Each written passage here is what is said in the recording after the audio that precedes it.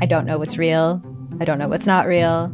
Limited Capacity is a collection of 6 darkly amusing stories about the mysterious ways we interact with the internet and with each other. There's something going on with him. It's like an act. I don't trust him. What? You're staring at me like I should say something, but I don't really know what to do here. That's the whole name of the game. Don't talk about how the town isn't real. You understand? Limited Capacity. Available now on CBC Listen or wherever you get your podcasts. This is a CBC podcast. Surprise! It's Hump Day, and we're back. And we're you've got a new episode. I think we've arrived. Yeah, we arrived because this isn't a bonus episode. So here's the deal, folks. Lay it on me. Back in the day, we were doing all of our Monday recordings, and we were in this groove doing Monday recordings. It was really fun. But then, like, every once in a while, something would happen. Maybe it was like something in the news or something. And we did, like, I don't know how many, maybe like 15 or 20 in total over a couple of years, where we would do these episodes called Just a Routine Checkup.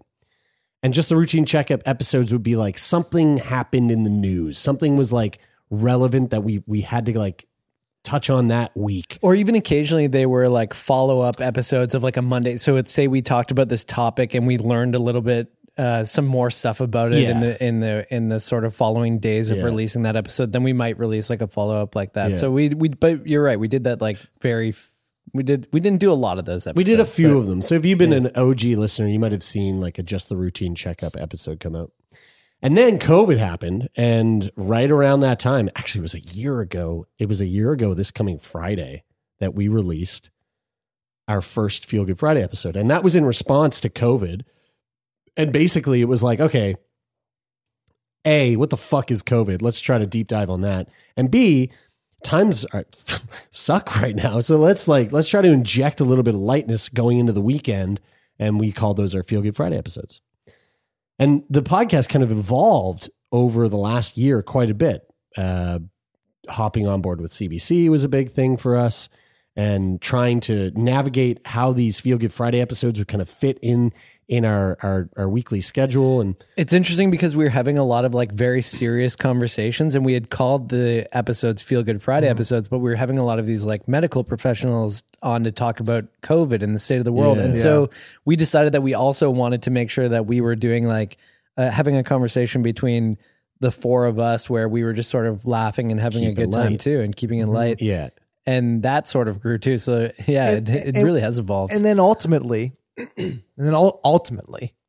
what we realize is that the conversation where we talk to a Harvard researcher might fit better on a different day than when we talk about cum and what people put up their ass. Or my butthole exploding. Yeah. Yeah. We just felt like maybe those two conversations needed two different homes. Yeah. And also just, it's like talking about the evolution of the podcast. It's just one of those things where, and you know, not to get too far into this, but now we're on YouTube, and these host episodes that we're doing, releasing them on YouTube, it just sort of like made sense for us to go, okay, wait a minute. Why don't we have our normal Monday releases like we've always been doing, where we talk to wonderful, beautiful, interesting, fascinating guests who have lived with illness and are talking about the hardships that they've been through, and, you know, finding humor and finding lightness. Nothing's changing there. And then on these Friday episodes where we're talking to Harvard researchers or medical professionals or scientists, how about we just take that and just plop it right in the middle of the week, and we'll go back to that routine checkup kind of sort of special that we had been doing back in the day. Because those conversations have been, it has been a really, really, they've been fucking awesome. Along with the conversations of us being really silly together, it has, like, I've learned so much in the last year. Selfishly for myself, those have been amazing because we're speaking to people who really know their shit. Yeah. And I'm going, wow, I'm learning for the first time since school. And so this is where we are now. And this is what we're going to be doing going forward. Mondays, the same old Sick Boy episodes that you've always been listening to. OG. Wednesdays, Hump Day. Today, we're going to give you these routine checkups. And these are the conversations that we have with other folks out in the world. They may not necessarily be sick. They may or may not be healthcare professionals or professionals within health sciences. They know a thing or two about a thing or two. There are typically someone who knows something about something. And then Fridays, it's just us fucking idiots talking about shit. And whatever and what I mean, not really, but like I mean, definitely like we're being silly. It's basically the conversations that we wouldn't have in front of the Harvard professors, or the conversations that we feel thoroughly embarrassed to put ahead of those episodes. Yeah, that's exactly how I feel. Yeah, exactly. There you go. Yeah, that really sums it up. So that's why we're here today on Wednesday, and you can expect to hear us. Oh Jesus, Jeremy! Oh God! And from here on out, this will be as silly as we get before we have really meaningful conversations with people who are doing really cool stuff. So welcome to Boring Wednesdays, and we'll have fun with you. I guess kind of today, not too much fun. We'll just learn a lot. I know that you were joking there, Brian, but I think folks are really going to see how much you were joking. Yeah. As we throw into this first official Wednesday drop. Oh, fuck. It's Asante today. That's right. Asante Haughton, an amazing guest coming out of Toronto, doing incredible fucking important work with the Reach Out Response Network in Toronto. I was just throwing to you because your mic is on, Lauren, so you could have chimed in. I thought this was boys only. So this is a great conversation that we had with Asante, and he's the fucking best. He really is the best. We hope you enjoy it, and we're looking forward to giving you 3 fucking episodes a week. Jesus Christ, how are we going to do it? All right, folks, enjoy this conversation with Asante. We got this.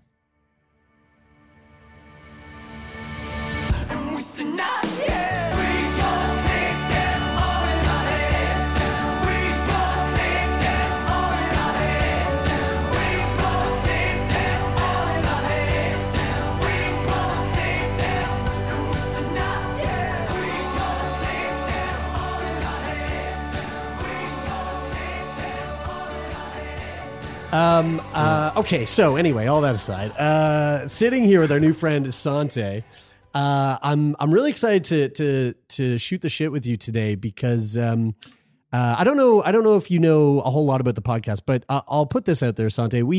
We speak to a lot of people living with various illnesses, and this all started about 5 years ago. And one of the things that we kind of noticed, especially 5 years ago, still today, but maybe a little bit differently today. 5 years ago, there was definitely this like this kind of hardcore stigma surrounding the notion of even talking about mental health and mental illness. And so in light of that, we kind of made it our attempt to at least release one conversation a month within our catalog of 4 episodes a month, where we focused on some sort of mental illness or some sort of story based on mental health. And so, which is why I'm feeling pretty excited to talk to you today, because I today have realized that CAMH in Ontario, the Center for Addiction and Mental Health, has named you one of the 150 top difference makers in mental health in Canada. Yeah, that happened. Yeah. Yeah. So first of all, congrats. Thank you for that. Yeah. And secondly, why has CAMH put that much support behind you? Make your case. Yeah. So prove it to us. Google me. No, but for real, I spent so much time just talking about mental health, and I mean, realistically, coming from where I'm from, as like a young Black guy from, I grew up in the projects. I do most of my like 9-to-5 work in like impoverished communities. So for me, it's about, I guess, providing a voice to people who look like me and who come from the places I come from to talk about mental health. Because when I got in the game, there was no one like me talking about it. So I've been like a real bridge for folks who don't know what it's like to come from the places I come from, to know what, the experience of mental health and mental illness is in those places, but also like the mouthpiece for people who, look like me and, come from the places I come from to, maybe highlight what mental health looks like for us through the lens that we, see life or navigate life from. So I think that's a big part of it. I got into the game really just telling my own story through mental health and mental illness. And, I've done that so many times, like probably over 1,000 times now. And I think that really just, pushed me into like within the mental health industry anyways, into the spotlight. I get the gist of it. You've come from a background. One of the things that did stick out to me was that you said you've told your story 1,000 times, and I hate to be that guy to ask you to tell your story the 1,001 time more, but maybe just like just a kind of a quick overview, Asante. How has mental illness affected you, especially in your youth, like growing up?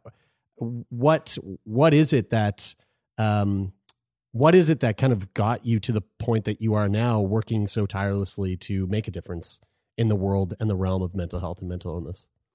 Well, I think being a teenager who essentially my adolescence was completely derailed by depression and anxiety within myself, but also some other mental illnesses that were happening within my family as well. So it was like this double whammy effect. And, it's a shitty thing to go through when you're in high school and you're looking at everyone else and, this may not be true, but it's like they're living their best lives and you're kind of just like, yo, I feel like taking mine. Right.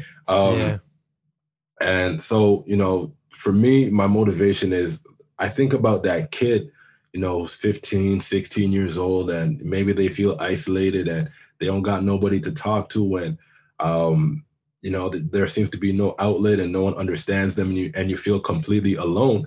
And I was that kid. So I tell my story to let other kids in that situation know that even if that's where you are now, it doesn't necessarily mean that's where you're going to be, where you're going to end up, and things can become better and change. So I'm curious about that level of self-awareness where you begin to understand that what you're going through or experiencing at that time is depression or is these mental health issues, because I myself have sort of flirted with these times in my life where I'm feeling depressed, and it seems like I don't really realize it in the moment. It's after the fact, you're like, oh shit, looking back on that period of 6 months or a year. And look, I'm not a person who lives with depression, but I think I've felt depression for an extended period of time before.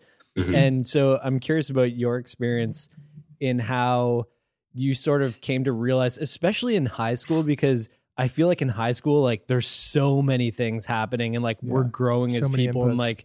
And you're trying to, be this person you think other people want you to be. And there's it's so chaotic being in high school that I'm imagining how tough it is to sort of understand and experience depression while going through that. So what did that look like for you at that time?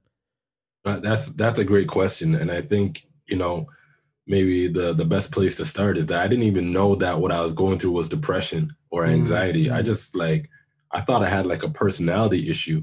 And it's I look in the mirror and hate myself because I thought the problem was me and not that I was dealing with mental illnesses. Right. So, it was really hard, man. High school, first of all, high school is like a jungle. In a lot of ways. It really is. Yeah. It's a lot of savagery. But, beyond that, it's everyone's trying to figure themselves out, right? And, part of that process of figuring yourself out is actually living a life and engaging in everything around you. And I just wasn't able to really do that. One, I was dealing with my own stuff, with depression and anxiety, which made it really hard to connect to anybody. But I was also in a lot of ways trying to take care of, my mom, who was struggling as well with things that she was experiencing. And, you know, so for me, it was this double whammy of like, I can't go to the party because I need to make sure my mom's okay. Or then there's always the other part of I don't go to the party because I feel anxious about it, right? And I mean, I know a lot nowadays people throw around the term anxiety and stuff like that. Like it's nothing but like clinical anxiety is like, it's almost like, you know, you have this invisible barrier and the closer you get toward it, it's pushing you away. That's like how it felt for me trying to leave my house every day. It's like the closer I would get to the door, the stronger the resistance would be. Like to the extent that, you know, there were times where I was literally like sitting on the floor in front of my door to leave the house, and I just couldn't, you know, make that final step of opening the door and going through it. So, you know, it's a hard thing for people to understand if you haven't gone through it. What were the, you know, like in hindsight, because I can totally relate to what you said there, Bri. Like I've been there, but it's not until afterwards and like looking back in hindsight that I realized like, oh yeah, okay, something was up. Something was going on there. And that's why I felt that way. That's why I didn't want to do these things. That's why I didn't want to have those social interactions, whatever it might have been. How long, I guess, like, how do you end up getting through that? And how much further down the line is it where you look back and then have these, and like have a moment, or whether it's a moment or like, you know, it's a gradual understanding of what was going on with you, and how did that shift your perspective of who you are or who you were at that time? That's a great question.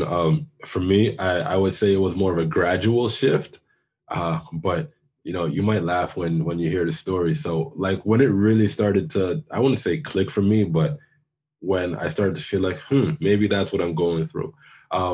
I was watching like TV or something like that. I was like watching, I don't know, I was kind of like a nerd, right? So I was watching like A&E, like documentaries, right? So anyway, this commercial pops up, and it's a commercial for Zoloft, right? And they start listing all the symptoms for depression. And Zoloft is an antidepressant for anybody listening. And they start listing like all the symptoms, and I just started putting like check marks in my head beside every symptom. And I was like, holy shit, is that what the fuck I've been dealing with? Isn't it crazy? Like, Zoloft commercial. That's effective advertising right there. Dude, like that, you know, like, isn't it crazy how, you know, if you're going through something and you're in the depths of it, you're in the throes of it, and somebody really close to you, I think especially people really close to you, maybe confront isn't the right word, but they try to talk to you about it. And, you know, someone that you really care about, that you're too close to hear clearly, could basically word for word that Zoloft commercial, like, I think you're experiencing depression, and like, and you could so easily be like, get the fuck out of here, fuck off, and then you hear it through you hear it indirectly in this commercial, or like, you know, a conversation that you hear on the radio or something like that, and you go like, click, hey, that's me. But in terms of, because you like you say there, like, you know, if somebody close to you says that stuff to you and it doesn't really connect with you, I guess if they do it in a certain way. But like also if you feel like you have somebody to close to talk about that stuff, then like that's, I can understand being like that. But I'm curious, Asante, did, like, you mentioned that your mom and your I guess your mom specifically, but was also going through things at the time. Did you feel like you had anybody that you could talk to about this stuff, or was anybody in your life sort of saying to you at this time, like, hey dude, like something, you know, seems off about you. Are you doing okay? Or was there not really anybody at that time that you could open up to? I mean, I think there was some version of that, of like, yo, something's not right with this kid. He's just not behaving like, you know, someone who's, you know, 16, 17, 18, whatever is supposed to behave. I know my brothers would definitely try to like approach me that way, but it wasn't necessarily like I have two older brothers, right? And it wasn't necessarily like the kind of approach I needed. I know that they were really just trying to, you know, get me out of my shell, because I was just like walls around me all the time, with the anxiety piece in particular. So they just wanted me to like get outside and like interact with people and socialize and be out in the world and grow and learn and do all the things you're supposed to do in adolescence, right? But being guys with the whole like machismo thing, I mean, it was kind of like, yo, dude, like, what's wrong with you, bro? Like, like, go aside. What the fuck? And you're like, oh yeah, that's all I needed. Right. So there's definitely like a recognition there, and I don't like, I'm not mad at them, you know what I'm saying? But it's just, if you don't have the vocabulary or don't know how to have that conversation, how can you know how to have that conversation, right? So, I was going to say, what was the transition then into, like, how did you go from that distraught young teenager, realizing that, wait, fuck, maybe I have depression from watching a Zoloft commercial, to someone who is like really shaking up the world of mental health as such a strong advocate? Like, when did that transition happen of becoming an advocate, of actually doing that work to cultivate change? That's an interesting story, because like, I didn't set out to be this guy. It wasn't like I was 16, 17, 18 and like, this is what's going on. I want to talk about this shit. It was like the exact opposite. It was just like, I just want to get through this and live, a quote unquote normal life, and, forget that this part of my life ever happened, because I was so ashamed of the person I was back then. And so, fast forward a little bit, around say age 20, 21, my mom started to get a lot better. And then she jumped in. She's like, hey, maybe you need to go talk to somebody. At first I was very resistant, obviously, like most people are. And then I just got so bad that it became my only recourse. It was either that or like, I'm going to take my own life.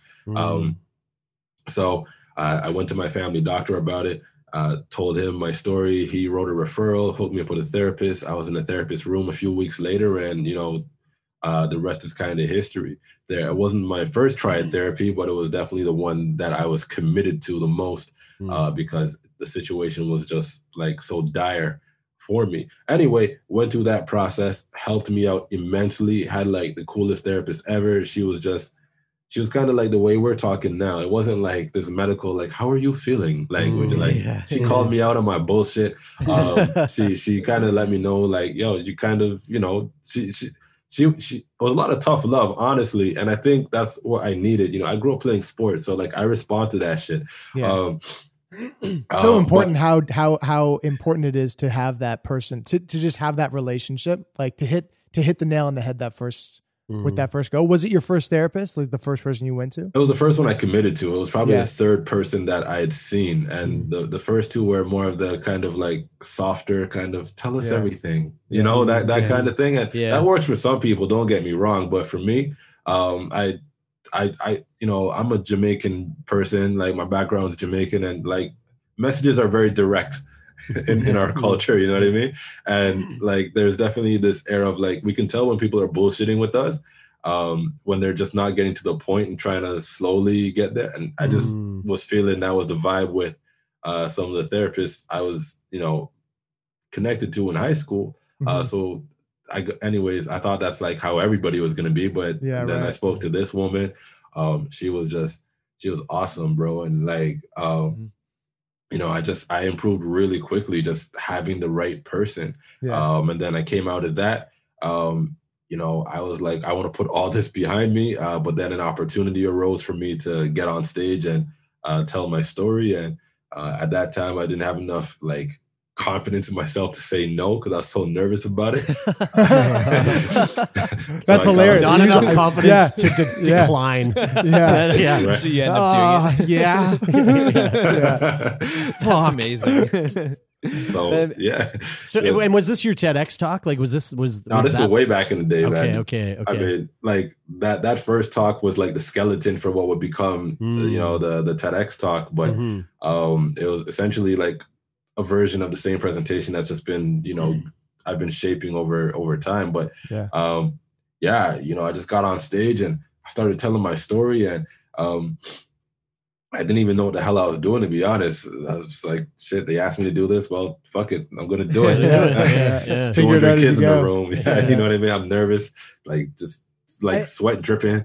But I did it. The response was like amazing, and that was, changed my life completely. I love how storytelling so often is like the catalyst to sort of vaulting someone into a life of work, of advocacy. Like it more often than not, it seems like it originates from a story, like from sharing a story. And I think that's just like, I just think that's so beautiful. I was going to say too, like it's interesting to me how therapeutic storytelling is, because really like that's what's happening at therapy too. When you start off hopefully the therapist isn't like, so tell me your story. But like, hopefully through telling your story to your therapist, you're able to learn and understand things about yourself.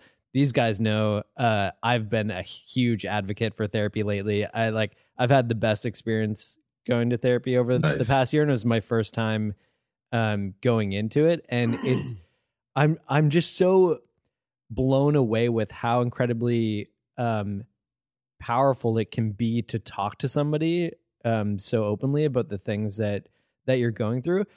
Was it for you? Was it that experience with therapy that really made all of the difference, or did they have to prescribe you medication as well for your depression and anxiety, or like was there many different facets to the therapy, or was it mostly talk therapy that made the difference for you? For me, it was mostly talk therapy. Excuse me. I did, kind of dabble in the anxiety medication, but only insofar as I needed to like stop having severe anxiety attacks, just like walking down the street. And once I got that stuff under control, it really allowed me to have like a clearer mind to engage with everything that I was learning in therapy, to like put all that stuff into practice. Because, the thing about therapy that we don't talk about is like, the therapist isn't there to solve your problems. The therapist is there to help you figure out your problems and, provide you with guidance and direction for you to come up with your own answers. Dude, yes. It's so funny. I've never heard anybody put it that way, but that's the way that that's like another realization that I've had going through that. I feel like sometimes I say something to my therapist and I'm sitting there waiting for her to say, okay, here's what you have to do. But like, it just ends up where you're talking through things. And it's kind of like a coach in the sense that like, they can't play the fucking game for you. All they can do is tell you what like the best techniques are, the best tactics are, the best strategy to employ, and you have to go out and actually do it. But if you can actually learn and understand what those things are before you face those situations where you're actually, struggling, then it's not going to help to. Yeah. And the idea has to be authentic to you. It's kind of like, it's kind of like how they lay it out at the beginning of Inception, where they talk about like why Inception is like impossible. And it's like, because you can't plant an authentic idea in somebody's head. It has to be homegrown. It has to be from them. And a therapist is, I guess, what helps you plant those seeds yourself for those ideas to grow into, whatever they become, into the things that are able to help you. Yeah, totally. Asante, I wanted to ask too, like, did you find that like a lot of the experience, like similarity, did you find that there's any similarities between your experience with therapy and your experience with storytelling and speaking in public about what you've been through? In some respect, yeah, because one of the things that you learn to do in therapy is you learn to get to the why, right? It's not superficial. Well, if it's the process is working, it's not superficial. And in storytelling, it's the same thing, right? It's in storytelling, they say show, don't tell. And they say that because if you're showing, then you're being superficial. If you're telling, then you're being superficial. But if you're showing, then you're really getting to the meat of whatever it is you're talking about, right? Being able to express your own narrative in a way that makes sense, to yourself and other people, is like the root of like internal work. In the work that I do, I'm always talking about self-awareness. I think it's like the most important skill that any of us could master. And I think it is a skill. I think it's something that you have to like practice and work on, like reflection and introspection. And, you look at ancient Greek philosophy, and they talk about, what is it to introspect, and, that kind of shit. Right. and anyway, I once read or heard or saw in a video, I don't know, but the better you are at self-awareness is the better you are at understanding others. And if you understand others well, then you know how to tell a story because you know what's going to resonate with people. I love that. Yeah, that's great.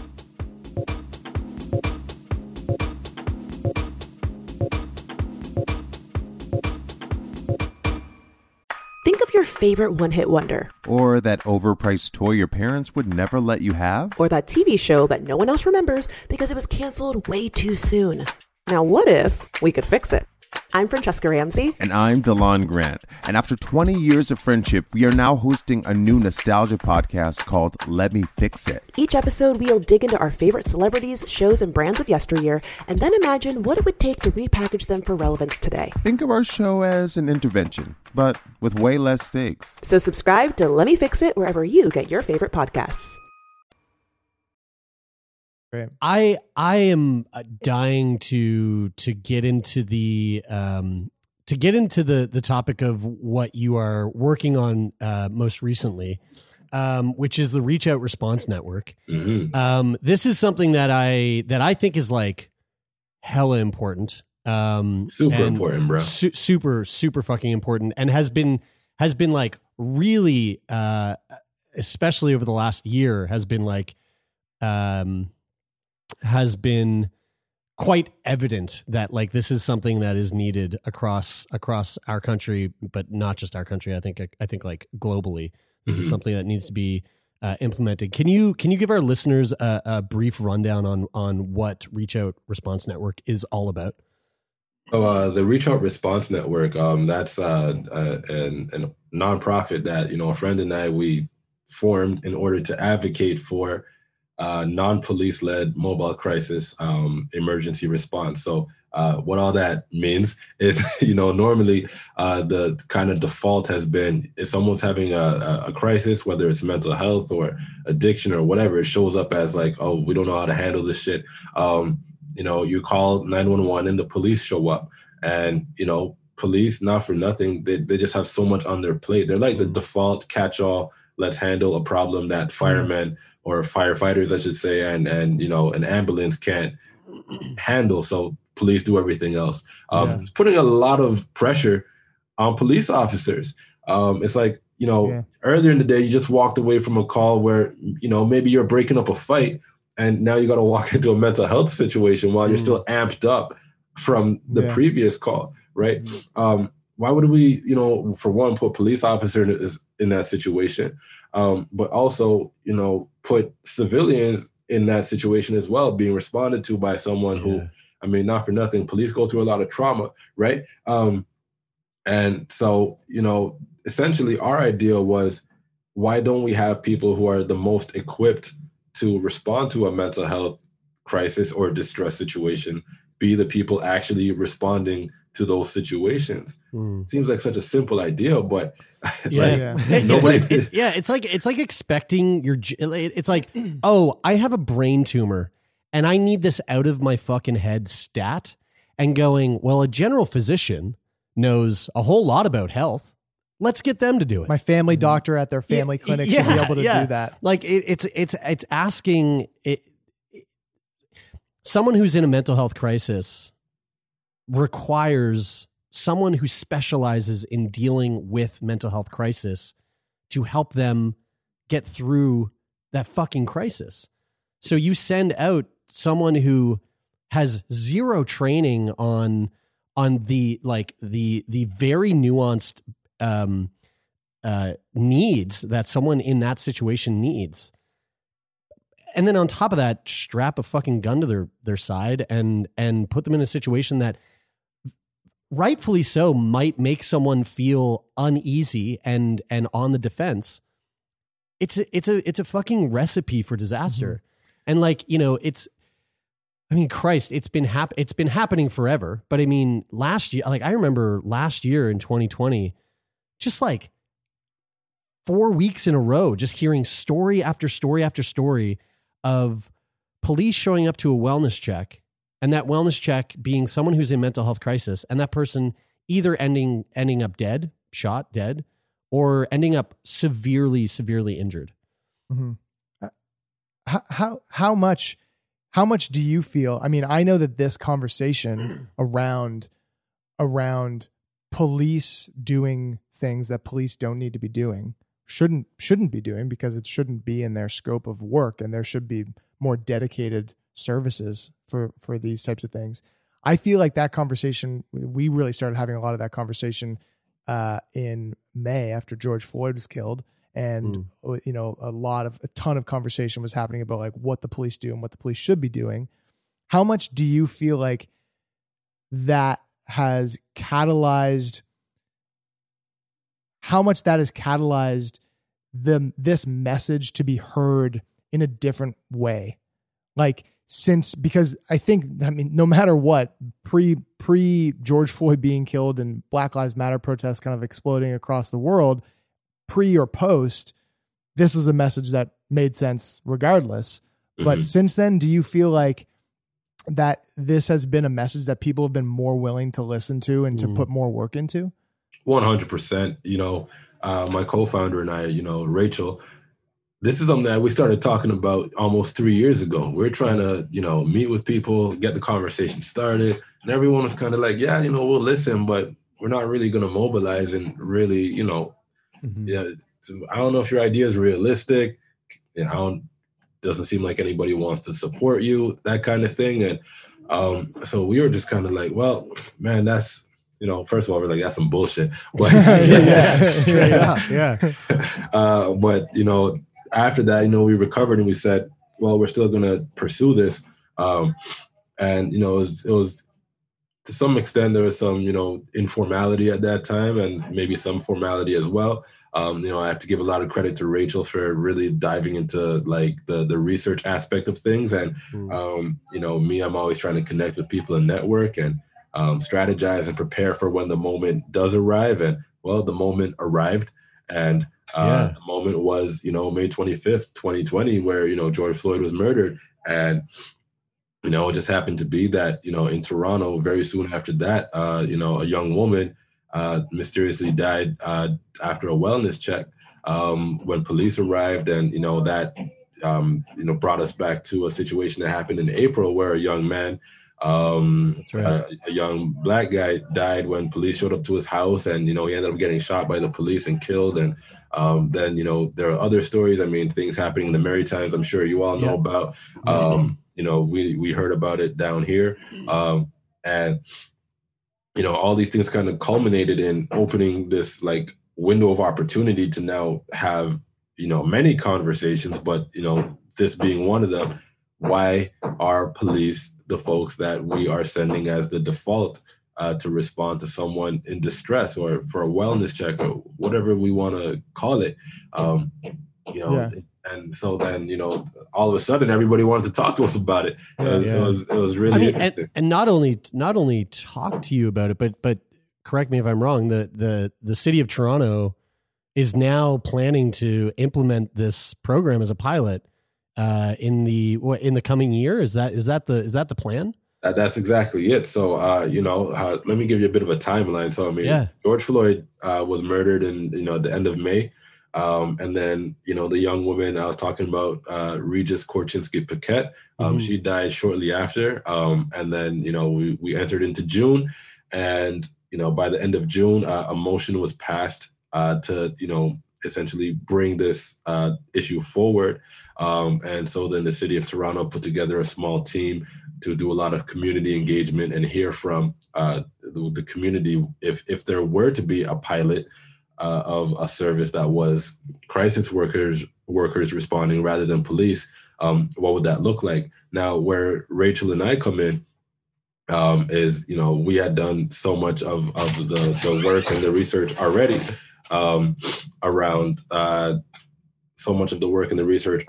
around just what would a service like this really look like? And so, we were kind of ready to deliver a lot of information to those who would want to build the service. And that's how we became involved as sort of the subject matter experts and, the folks who can strategize and really think about how this would be implemented and roll it out. And we were also really good at community engagement, which is kind of more of like, where I think one of my specialties is just kind of interacting with people and, building. But either way, I mean, whatever it was, whatever the magic formula was, I mean, we were able to get the ear of the city and become really close with them and work with them and support them. And they're doing a lot too. So it's not just us in kind of moving this conversation forward and taking the conversation to now, it got voted unanimously by the city councilors in Toronto to move forward toward a pilot. Well, 4 separate pilots really in the city that will run concurrently starting, I believe, in 2022.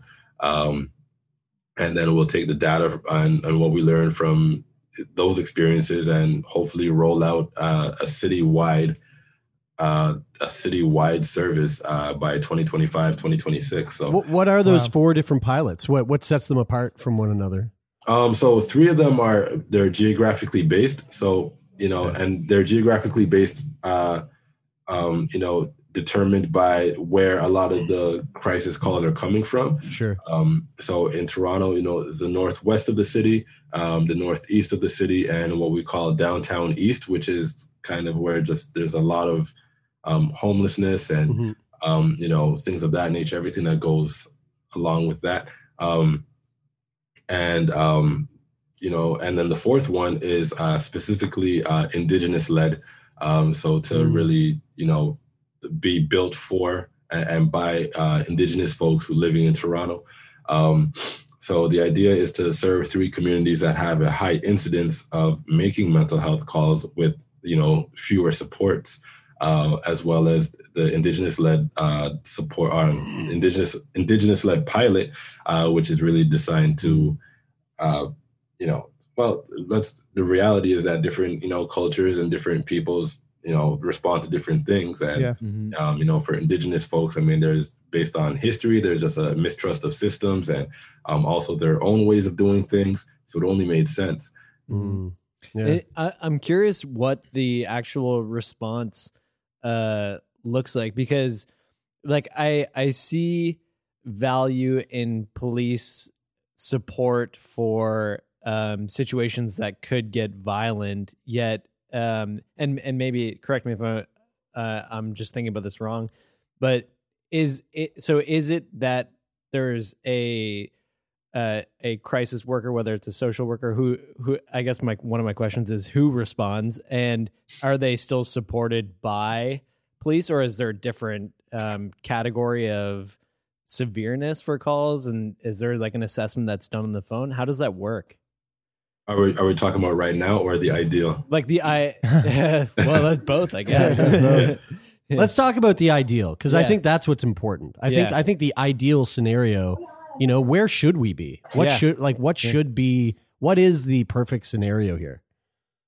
Sorry about that door. No, it's okay. It's all right. That's okay. I almost got barged in on. Anyway, I think the ideal is to have, again, a team of crisis workers responding. And, to your question, Brian, what does that look like?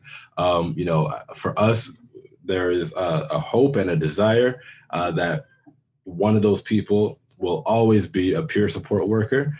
So someone who has lived experience of having a mental health challenge and moving through the system and navigating, because that knowledge goes a long way in knowing how to connect with someone else, identify needs, and knowing how to respond to those needs, de-escalation, navigating, connecting to services. There's so much embedded in the process of,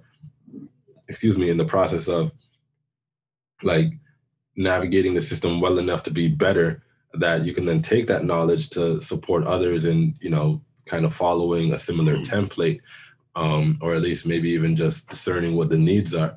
So that's one person. The part that we haven't quite figured out is who that other person should be. And there are a variety of different opinions on who that other person should be, whether it be a mental health nurse or whether that be a social worker or, a variety of different things. I'm not sure if we have an official stance on that yet, but one thing that we do know is that there are certain skills that we want the teams to be equipped with. One of them being having like a very robust harm reduction framework and understanding of what does someone experiencing withdrawal look like. What does someone look like when they're maybe high off different substances? Again, the nuances of it all, right? Because it is such it varies so widely, and that spectrum is so broad. And so to have someone who knows the ins and outs of that really makes all the difference. And I suppose with the pilots, like that's where the crunching of the data comes in, of looking at how this goes and what so far has been implemented, what worked, what didn't work. How do we go back to the drawing board to craft this into something that is perfect? Maybe not. I shouldn't say perfect. Nothing's perfect, but to craft this into something that is ideal, because again, we're talking about something that just doesn't exist. Something that needs to fucking exist. So it has to be built from nothing. It has to be built from scratch. Like imagine there was no fire department and police responded to fires and had to put them out, right? It would be a total shit show. But it's crazy because we think of, fires are common things that happen that we need a dedicated force to fight against those things that happen. But yet we don't acknowledge the fact that mental illness crisis exists where you need a dedicated service to respond to that. Again, to come back to what I sort of alluded to at the very beginning of the conversation, 5 years ago, the conversation surrounding mental health was very different than it was today. And even today, there is still so much work to be done to shift the way that we think and approach and look at mental illness and mental health, because it's, not only from a scientific perspective to like understand how the brain works and why we experience the things we experience and how we can treat those things, but also from a social standpoint of how do we manage someone who is in a mental health crisis without fucking shooting them? That there's that should never be like the end game. You know what I mean? That's wild. That's wild. That shouldn't be. That's so wild. Like I can't compute it in my head. You know what I'm saying? But for us, what really supported us actually is that there are places who have been doing this for quite some time, and probably the most notable one is it's a program called Cahoots out of Eugene, Oregon.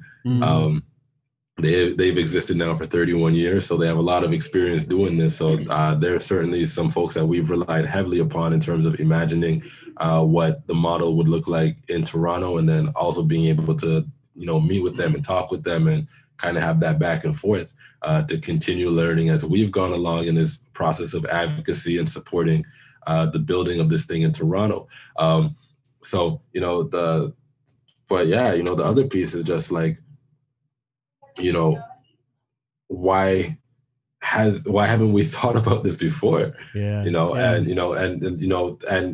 back to the challenge of having mental health conversations, you're absolutely right. 5 years ago, one of the things that really propelled me to like being in the position that I'm in again is that nobody else was really talking about it. So it's like I was the guy who's was not ashamed to go on stage and tell my story to people, and people found that to be really powerful and inspiring, and I just kind of built my name that way. And then the conversation evolved, and as the conversation evolved, other systems opened up and more opportunities came about.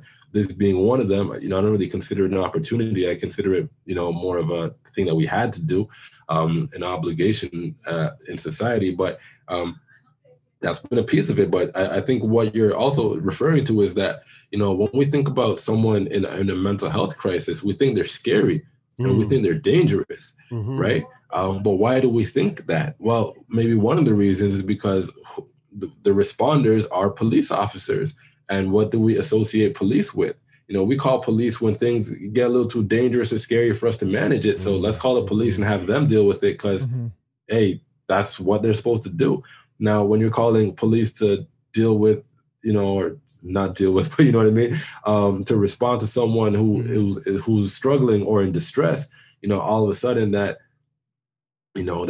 kind of bell goes off, or that connection is made that, this person is dangerous because we had to get the police to respond to them, right? Yeah. I mean, I don't know what it's like out there in Halifax, but in Toronto, I mean, we got a lot of homeless folks downtown, and with homelessness comes mental health challenges. So you'll see people talking to themselves and things like that. And so sometimes people do call the police, and if you're a bystander and police show up, you don't know this person who's in crisis. The police show up, and you don't even necessarily hear the ins and outs of the conversation or get any context. And next thing you know, the police are putting them in handcuffs, stuffing them in a police car. Maybe they get into an altercation. And you as the bystander, you see this and you're like, oh man, that person, just fucking crazy. Yeah. Which reinforces it for next time for that those people seeing somebody having that situation. It's just a vicious cycle. Not to mention the fact that if they charge you with a crime in that moment, and then it makes it even harder for you to get a job and harder to get access to services and stuff like that, when if somebody who was responding had access to those resources to support them better, the outcome could likely be a lot better. And 5 years ago, 5 years ago, and especially further back than that, the understanding of mental health was in such a bad place that, like you just said, that people having those types of experiences are crazy. That was the default. And in the past number of years, it's gotten better. Obviously, still a long way to go. But I can't imagine a 20-year-old me not seeing somebody having talking to themselves, doing having a mental health crisis out in the streets, especially homeless people. We have a pretty what's the word, there's on Spring Garden Road here in Halifax, there is a group of homeless people that if you live in the area, you know everybody. They're there every day. You pass them every day. You talk with them every day, and if a 20-year-old me is going, that person's crazy. 20-year-old me was never thinking that person has addiction issues. That person has a mental health issue. That person can't access it. I'm not having that. And it's a mix of being young and that the conversation just wasn't evolved for mental health,? And so you getting up and talking about what you're going through and doing the advocacy work that you do starts to kind of just put a bit of a gap in that vicious cycle of people seeing, somebody being responded to by police and being put in handcuffs and maybe being charged or whatever, and starts to make us think about that situation differently and then talk about it differently. Yeah. The other interesting thing about that though is even though 20-year-old me would have thought that person's crazy, I never would have thought they were scary or like that they're going to cause harm. So then it brings me back to this point about sending the police to respond to them. That's not what they need. What they need is somebody who can help them with those problems that you identified. Well, and in a program like you started, Asante, it gives police responding to that sort of situation. It's not fair for the person and it's not fair to the police. It's not fair to either party. And so I just have such high hopes for these pilot programs because I think that it can't do anything but have better outcomes for the people that need help and taking an unnecessary thing off of the very full plate of the police officer that is stretched so thin that they're on the limit all the time and taking a little bit off of that so that they can do their job better. That's you nailed it, man. So that's the ideal, right? But as we talk about these pilots, realistically, there are a lot of pilots that exist, that governments kind of invest in, and a lot of them don't really work out. So for us, the advocacy doesn't stop here. The advocacy, it's only beginning. Yeah, exactly. Right. It's like, we need to make sure these pilots are resourced in such a way that they have a chance to be successful. Yeah. You know what I'm saying? Because if, for instance, if you take one of these geographic areas where the pilots are going to be running, are there enough teams to respond to the amount of calls that they're going to get? If not, then you're just going to end up having police responding anyway. And then you're not actually doing the thing that you set out to do, and not able to collect the data that you need to collect in order to, move forward with the plan and learn and build. Is there, before we wrap here, like that you having said that right there makes me wonder if is there a way for people in the community, specifically, let's talk about Toronto. There's lots of Toronto listeners listening to this right now, or at least people in the GTA. Are there ways that people in the community can support and help to ensure that these pilots succeed? Is there something? I mean, regardless of how small that act may be, what can people do to support? I think one of the first things, and not to like plug ourselves, but I mean, go to our website, reachouttoronto.ca, and sign up to our email list. And the reason I say that is because we are just so well connected now with like the gatekeepers, so to speak. We provide updates about what's happening as we move through each step of the process, so that folks will know, for instance, when is a pilot beginning in their area? How do they access it? How do they let others know about it? That sort of thing, which will support just, people actually using the service when it does arrive, which helps us, collect more data. The more people that interact with the service, not only are we collecting data, but then they'll have a story to tell about their experience, which will continue to help us build the service. They'll tell us about where the gaps are, all of these different pieces, right? So there's that. There's also, talking to your local elected officials about, maybe what you feel is needed for the pilot happening in your area, or if there isn't a pilot happening in your area and you're, dreaming of something that will impact or be effective for where you're living. Again, talk to your locally elected official about it.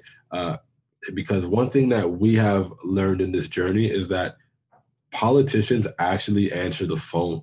Yeah. Call them. They like actually do it. Like, if you don't get them directly, you're going to get someone who can get you to speaking to them. Like when Rachel and I started, we didn't have any credibility.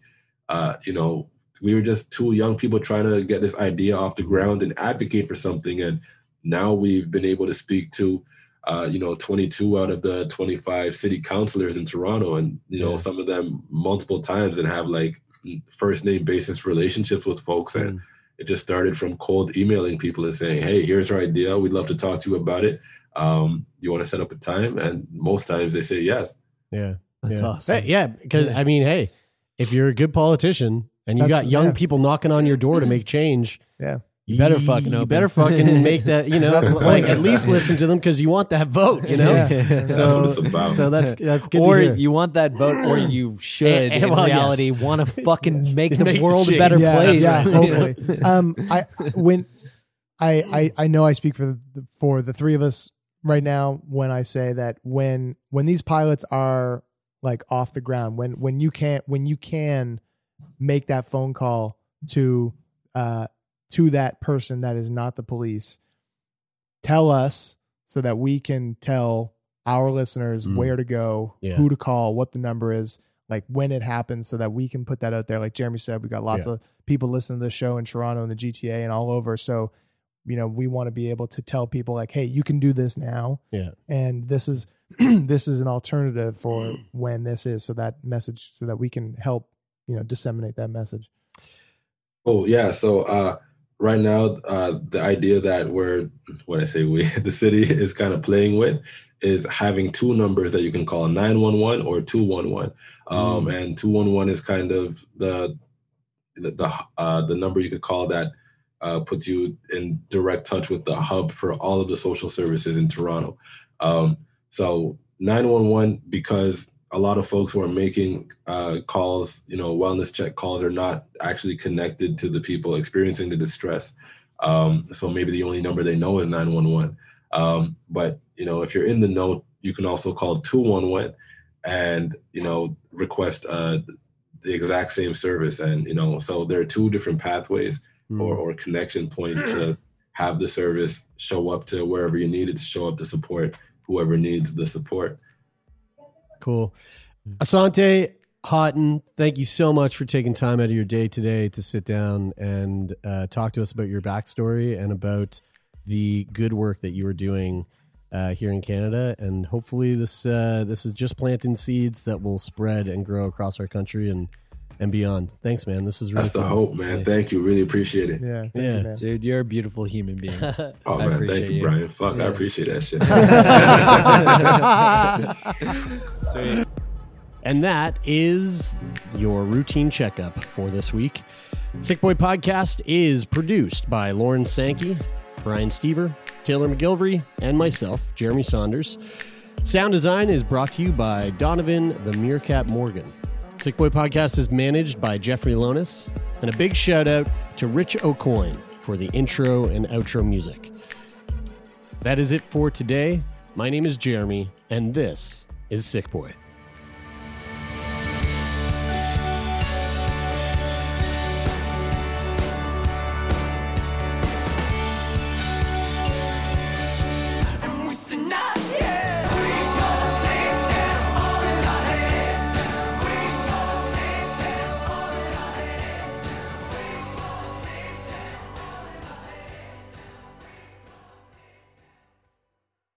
For more CBC podcasts, go to cbc.ca/podcasts.